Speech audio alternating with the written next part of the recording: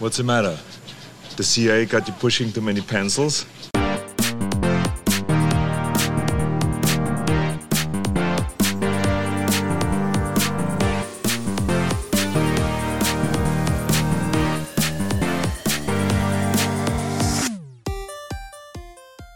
Welcome to the McQuaid Arcade Podcast. I'm Scott. And I'm Biggs. On this episode, we are discussing one of our all-time favorite films, one that Roger Ebert, in his 1987 review, said, quote, begins like Rambo and ends like Alien. Now, it seems like he meant that as a bit of a backhanded compliment because he does go on to say, and in today's Hollywood, that's creativity. Most movies are inspired by only one previous blockbuster. Overall, his review is definitely favorable, but we were absolutely blown away by this movie, partially because we had no idea what we were in for. So I have to tell the story. It was a hot and humid night in the summer of '87. My cousins dragged me to the theater, and I honestly didn't know what it was all about. All I knew was that I was really not in the mood for a military movie, but that's what it looked like we were in store for. Platoon had come out in '86, and I guess I had had my fill. I don't know. So like the petulant little preteen I was, I sat there in the dark, arms folded across my chest and a smirk on my face, which slowly faded into a wide-eyed look of wonder. The film was an absolute masterpiece, a workshop on the magic of bringing everything together. The writing, the actors, the setting, the dialogue. There's a synergy that can happen with a great motion picture, and good gravy, this was it. But when they revealed the alien, I about peed my pants.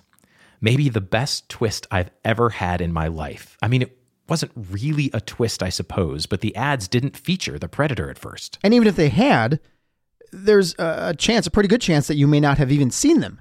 Because as hard as this may be for, our younger listeners to wrap their brains around, unlike now, when you can go online and watch movie trailers whenever you want and go on social media and read hundreds of articles about a movie months before it comes out, back then, sometimes you went to movies without knowing much about them a lot of the time. Sometimes, in fact, all you had going in was the poster hanging in the movie theater. And for this one, it definitely did make it seem like it was just another Arnold Army guy movie. Right.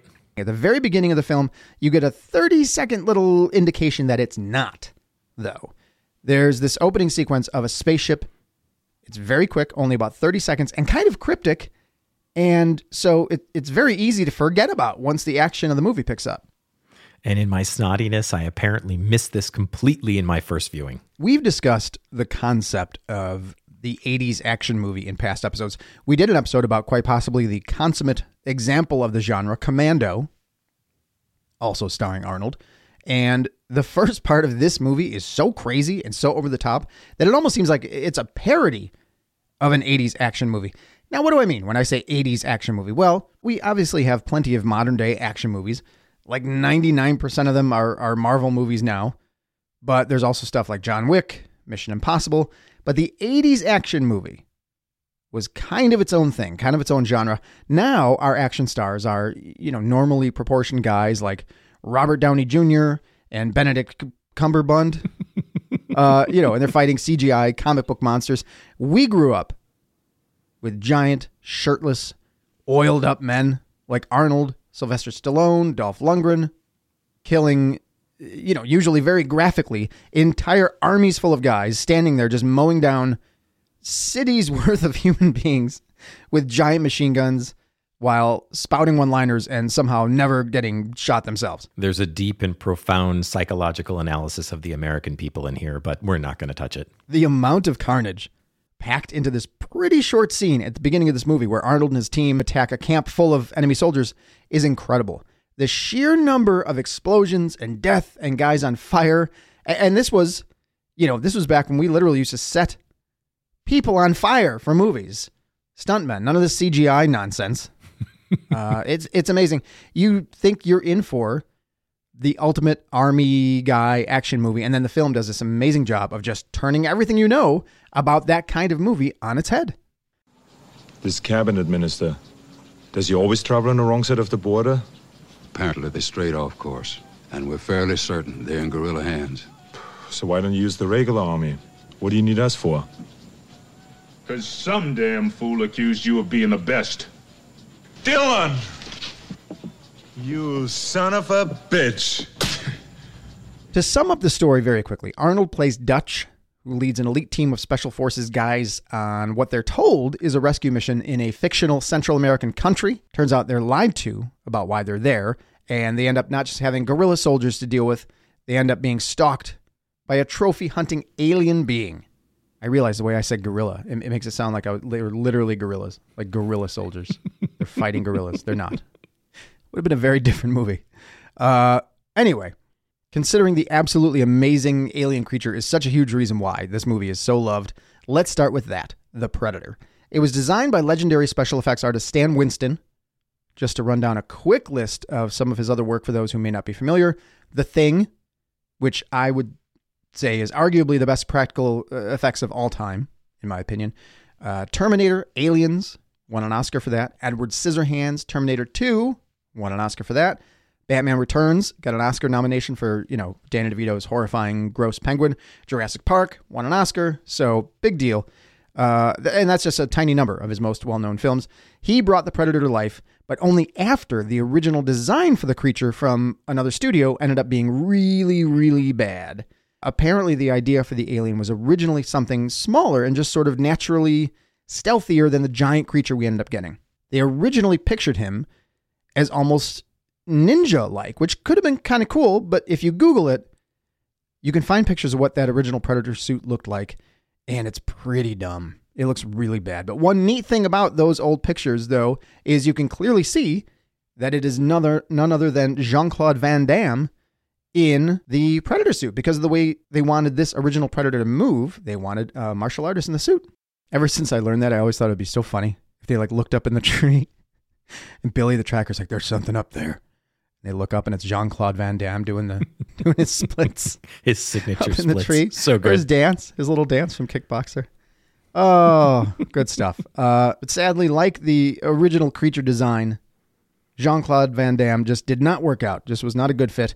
I've read multiple stories about why he was canned from the picture, but the main reason was that compared to Arnold and Jesse Ventura and Carl Weathers and the other, very big, physically imposing guys on the strike force, he just wasn't very intimidating. Jean-Claude Van Damme is like a regular guy. He's like around our height. He's like 5'9" or so. So he was replaced by the 7'2" Kevin Peter Hall, who played Harry Bigfoot in the movie Harry and the Hendersons. So we've got Winston's amazing creature design, the incredibly intimidating physicality of a performer in the suit who is big enough to make all these guys look small, and last but certainly not least, the iconic, clicky vocalizations provided by prolific and amazing voice actor from our childhoods, Peter Cullen, best known as the voice of Optimus Prime in the Transformers. And that is a recipe for movie monster success. And like so many other great movie monsters, we don't really get a real look at the Predator until towards the end of the movie, once its camouflage sort of shorts out. And that's probably the thing people most associate with the Predator, right? That cool optic camouflage effect. Yes, so let's talk about that camo and other pred tech, baby. The Predator is a species known as Yautja. And this is very interesting. I've learned this from the internet. There's an entire world of this, a whole wiki about this, of course, and it's the avp.fandom.com. So there's an entire section about the technology that they have at their disposal, and there is some serious stuff. So we are going to up the nerd factor by an order of magnitude starting now.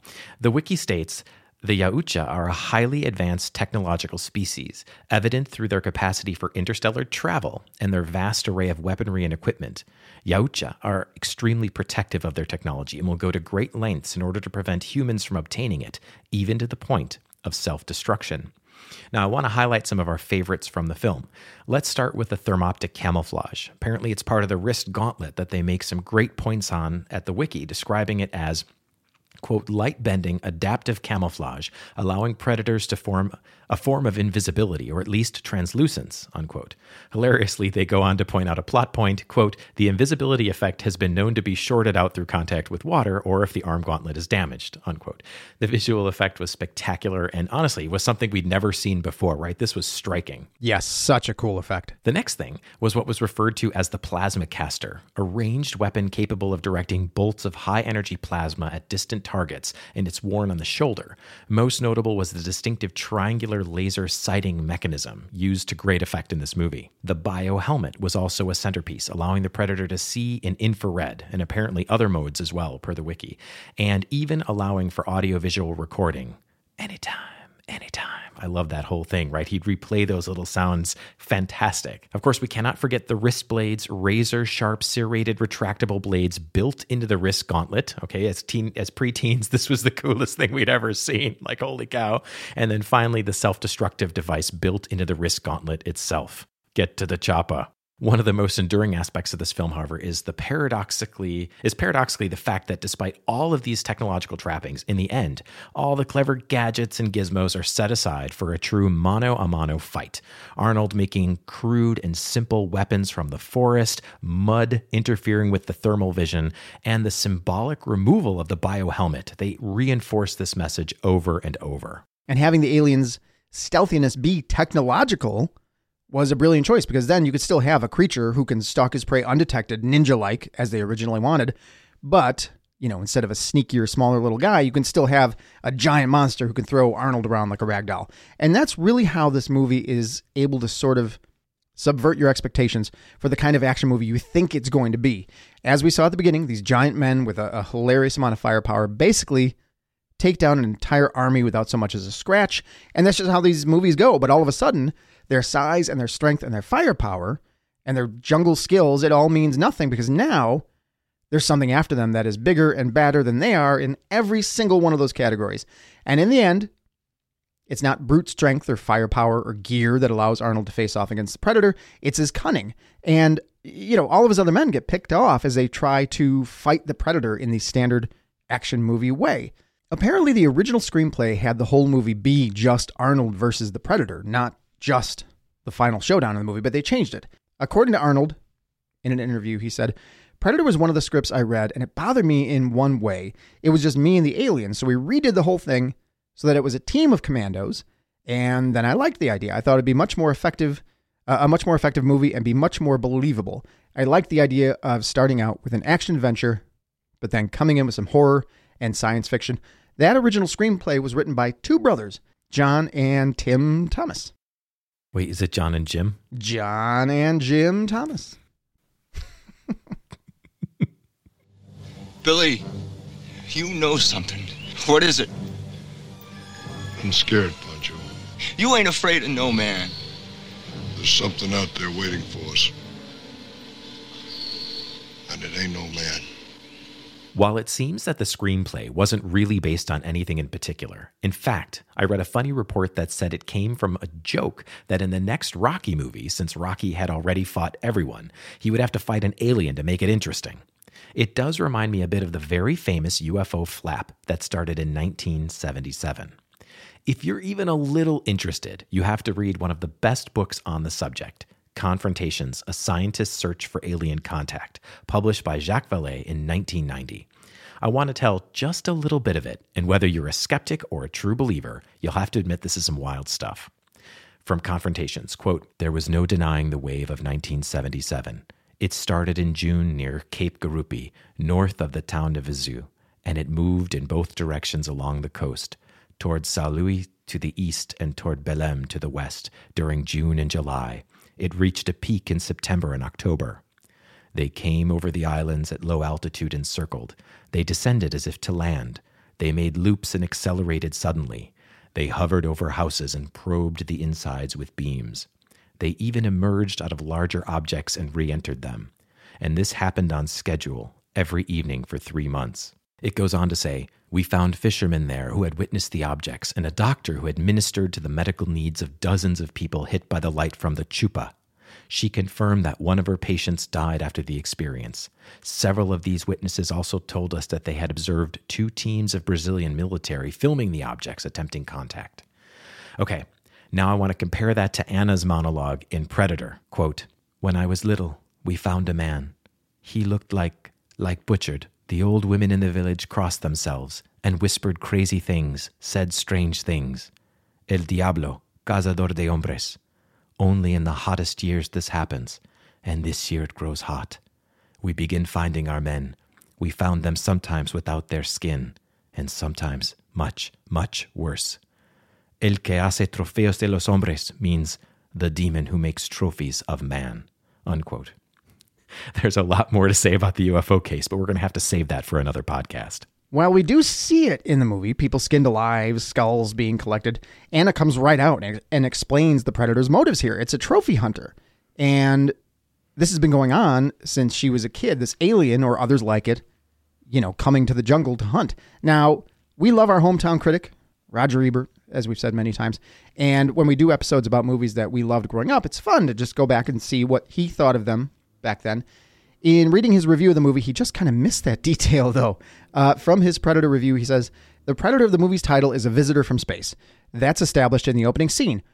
What it is doing in the jungle is never explained. 1. Why would an alien species go through all the effort to send a creature to Earth just so that it could swing from trees and skin American soldiers? Or 2, why would a creature so technologically advanced need to bother with hand-to-hand combat when it could just zap Arnold with a ray gun? Wow, Roger, we kind of missed the whole central tenet here. Yeah.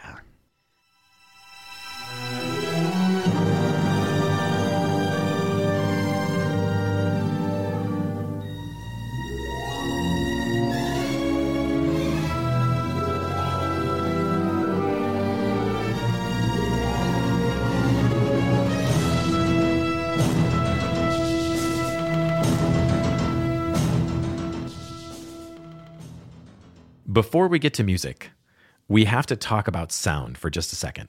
The movie is just so rich with its soundscape. The jungle, the tremendous sounds of the guns, the whoosh of the thermal vision zooming in, the Predator clicking sound, which I've been imitating since 1987. Side note, as Scott alluded to earlier, this was recorded by none other than Peter Cullen. Autobots, roll out. And he took inspiration from the noise crabs make because he apparently thought the Predator looked a bit crab-like. So let's talk music. Now, this is from a very neat website called alltherightmovies.com. Originally, Joel Silver wanted Michael Kamen to write the music after working with him on Lethal Weapon. Kamen, however, was unavailable because he was working on another 80s classic, Adventures in Babysitting. At this point, Silvestri had already been in the industry a good 15 years, but it was only in the last 3 that he'd started to become well known. This was because of his work on Flight of the Navigator, 1986, another movie about aliens, and 2 Robert Zemeckis films, Romancing the Stone in 84 and Back to the Future in 1985. After hearing Silvestri's score for Back to the Future, John McTiernan recommended him to Joel Silver. Silver agreed and brought him in. And what a score it is. The score was remastered in 2012, and I have to read you from the description directly. Quote, Silvestri's incredibly muscular score is a dynamite example of scoring via small motifs. Rhythmic punctuation in low brass, melded with busy percussion figures, creates an incredibly terse, aggressive foundation for melodic ideas in strings and upper brass. The resulting music remains grim, tough, and violent throughout. Unquote. Isn't that awesome? Wow. I love it. If you want the deepest dive into this you can possibly imagine, you can get a university-level course on it for free. Check out Alex Ball on YouTube. So it's ALAX BALL.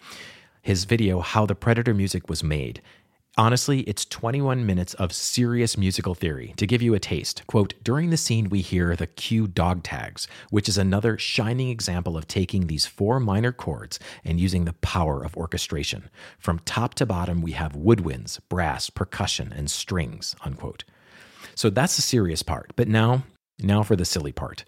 There is a parody musical based on the quote, if it bleeds, we can kill it. It currently has over 4 million views on YouTube, and it's also available on iTunes as a standalone song. It is one of the funniest things I've ever heard. It masterfully weaves quotes from the movie into a Broadway-like musical number that, even when cut together with these scenes from the movies, especially when it's cut that way, makes for perhaps the greatest, most creative homage to this film, or any film, frankly, ever. Please pause right now. Go watch it. It's just 3.5 minutes long. We'll wait. Yes, it's hilarious. Definitely worth a watch. Speaking of the soundtrack, I credit this movie for the appreciation we both have to this very day for one Richard Wayne Penniman, a.k.a. Little Richard. We loved the scene early in the movie where Dutch and his crew are in the chopper and Long Tall Sally is playing. And while, we'd almost certainly heard Little Richard's music before this on the Oldies channel or whatever, the Oldies station, it was hearing it in the context of this movie that made us really fall in love with the song. And that was the magic of movie soundtracks back then. And this scene is used as a brilliant little introduction to all the characters we're about to see, get killed by a giant alien monster. The standout of which I think is probably Blaine, played by pro wrestler turned movie star turned governor turned professional conspiracy theorist Jesse the Body Ventura, who's great in this movie. Now, I know they're not weird to see in movies now, but when Blaine, again, Jesse Ventura's self-proclaimed sexual tyrannosaurus, who ain't got time to bleed, and he pulls out this giant, Gatling gun that looks like it should be mounted on a helicopter and not carried around, by some guy. It blew us away. And in the scene where they take out the enemy camp in the beginning, it contributes beautifully to the hilarious carnage as he just stands there, shredding human beings and trees and buildings with it.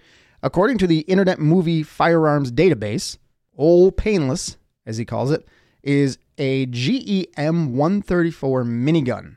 And apparently the real-world version of the weapon is actually more destructive than they made it look in the movie. From that website, the weapon was powered by an electric cable hidden off camera and fired blank rounds to ease the recoil force. In addition, the rate of fire is substantially decreased from the normal 6,000 RPM to 1,250 RPM. There are several reasons for this. To ease recoil, save on ammunition, and because director John McTiernan wanted the barrels to be visibly turning rather than just a blur. Ventura still spoke of the fearsome recoil, saying that, quote, "You just had to grit your teeth and hold on, and then it was like firing a chainsaw." Anybody making a list of iconic, classic movie weapons would have to include Old Painless. In addition to, one of the greatest on-screen movie weapons of all time, Predator gives us some of the best lines in a movie. So many great quotes. "If it bleeds, we can kill it.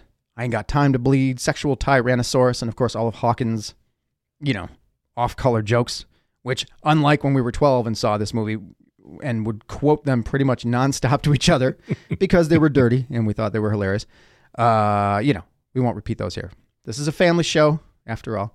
On top of everything else we've discussed, all the things that make this movie so special, it also gives us one of the greatest final showdowns in movie history when we see Dutch, covered in mud, make his last stand against the alien, and we see its face for the first time as it strips off all of its high-tech gear, and it's then, when Dutch sees this thing's true face, that he gives us the final great classic line from this film. "You won ugly." Melon farmer. He didn't say melon farmer. I saw the Quentin Tarantino movie Jackie Brown on like network TV or basic cable, and they went in and they dubbed over all of Samuel L. Jackson's many, MF words with other way better MF words like monkey flipper and melon farmer. Melon farmer was my personal favorite. It's a great final battle where, as we said, we see Arnold completely helpless in a physical fight for the first time ever, which was crazy. And it was so cool to see him having to rely on his brains instead of his brawn. This movie went on to spawn a bunch of movie sequels and prequels, most notably 1990's Predator 2, starring Danny Glover as an LA cop trying to track down the killer behind a string of grisly murders, and Gary Busey as a government agent who knows what they're actually up against. It's kind of a goofy but fun movie, written, as it turns out, by the same two-brother team who wrote the original Predator, John and Jim/Tim Thomas. And just a couple of years ago, we got a great prequel called Prey that takes place in 1719 and has a more primitive version of the alien facing off against Comanche warriors.